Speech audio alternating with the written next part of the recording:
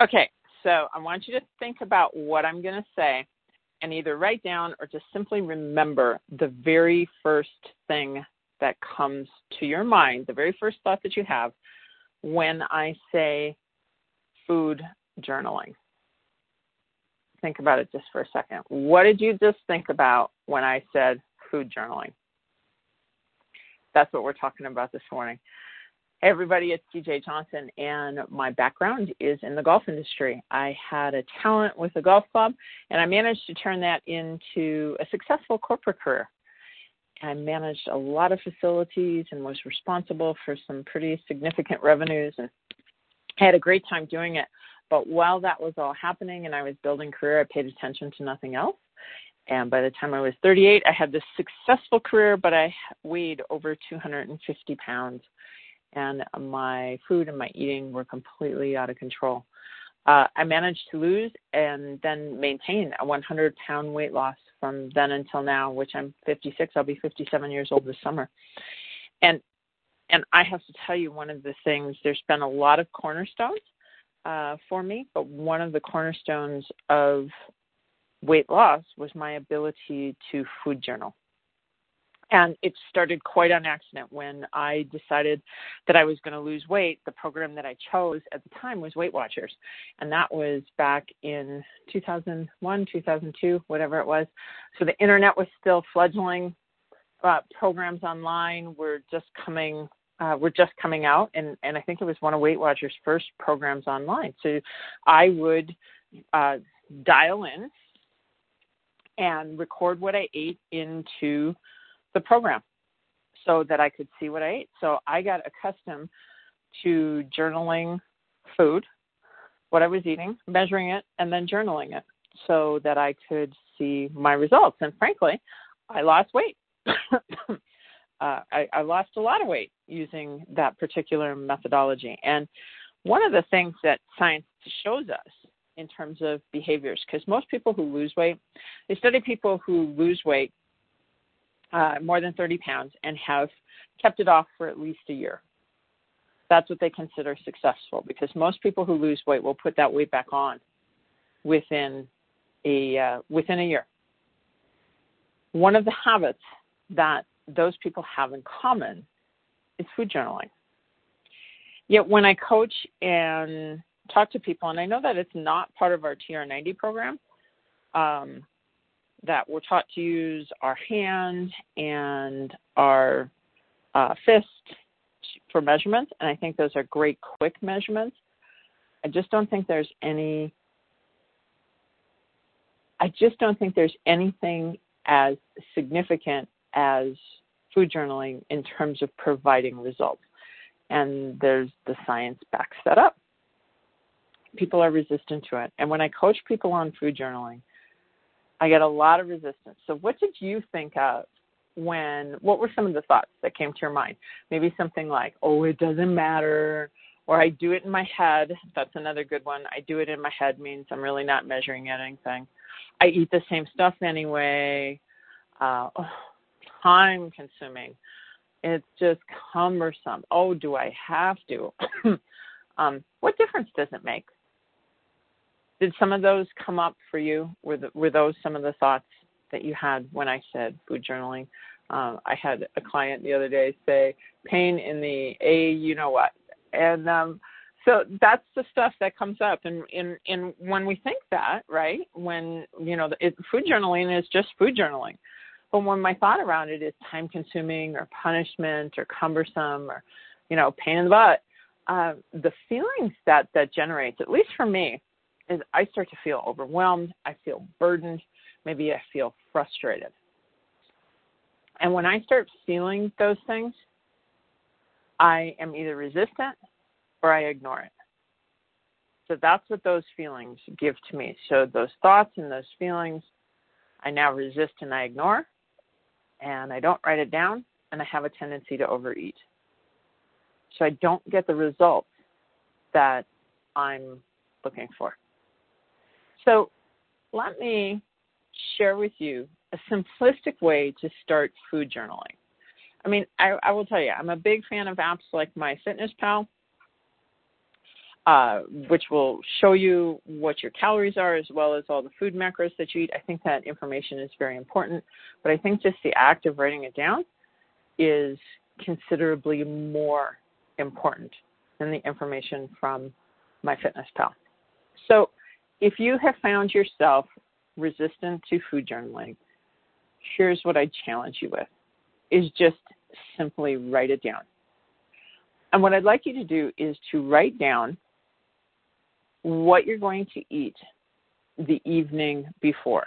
So as an example, last night I wrote down what my meals for today would be.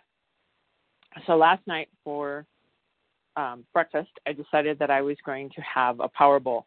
A Power Bowl for me is a concoction that I make from steel-cut oats, and I use the Nu Skin Protein Boost, which I just love. It has a little bit vanilla flavor.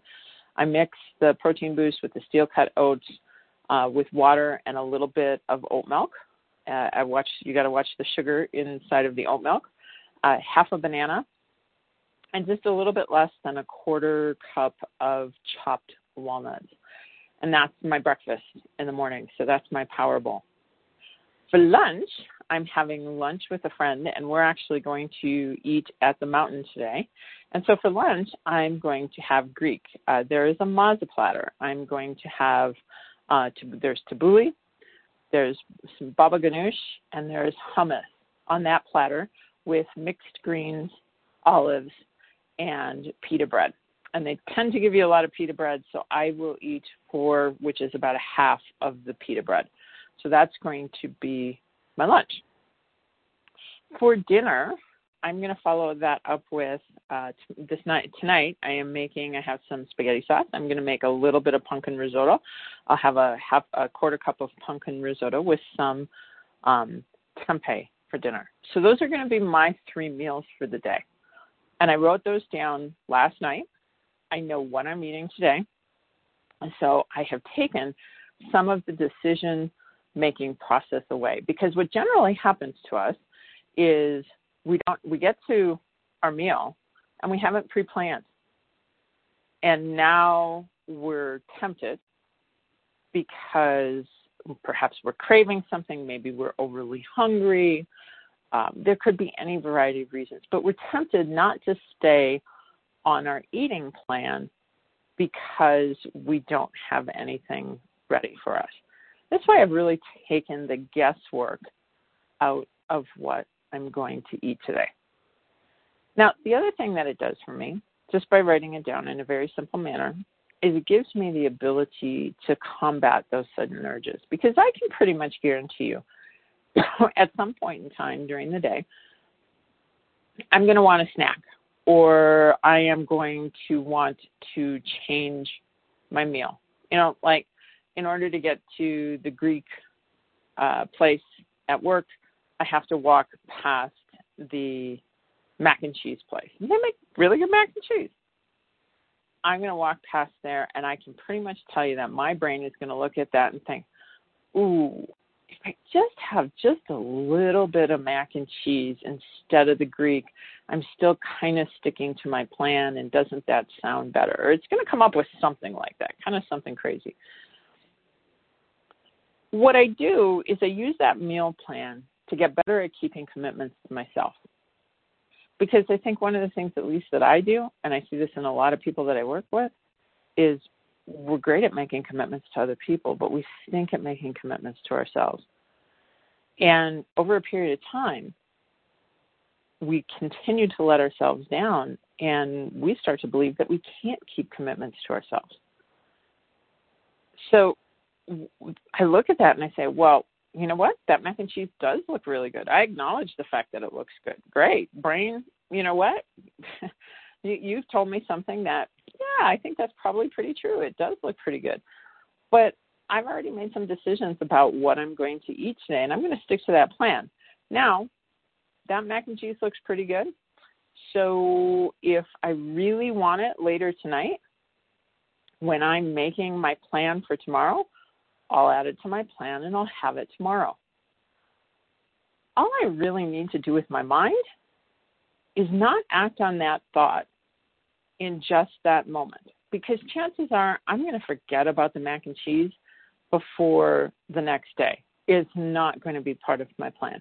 So what I really just need to do is just distract my brain long enough to stay on my healthy plan. And I have to tell you, rarely does something that I crave or want in the moment ever end up on my plan for the next day, because by the time I get down to writing the plan again in the evening, I'm thinking in a more cognitive way versus an emotional way, right? The sudden thought or the sudden craving for something is usually, for me, more about emotion and my emotional brain getting in the way than my thoughtful brain. Because my thoughtful brain knows that on a healthy eating plan, mac and cheese just isn't part of that, at least not on a regular basis. And that if I'm committed to eating healthy, I need to stick to the things that I wrote down. So that's how I use food journaling to help me to stick to an eating plan. So my suggestion to you would be this.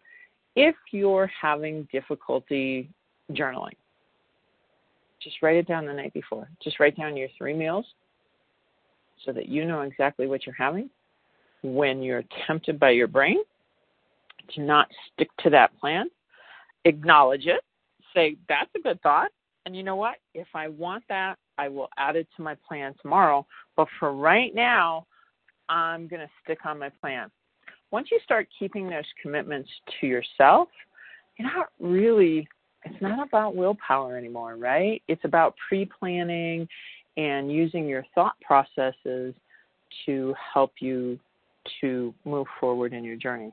And once you start to do that, I think you'll start thinking about food journaling differently.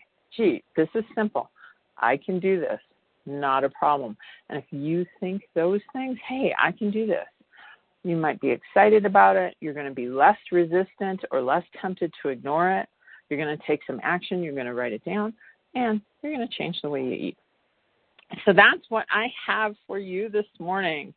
I'm going to take this call off mute and allow everybody to say goodbye to each other.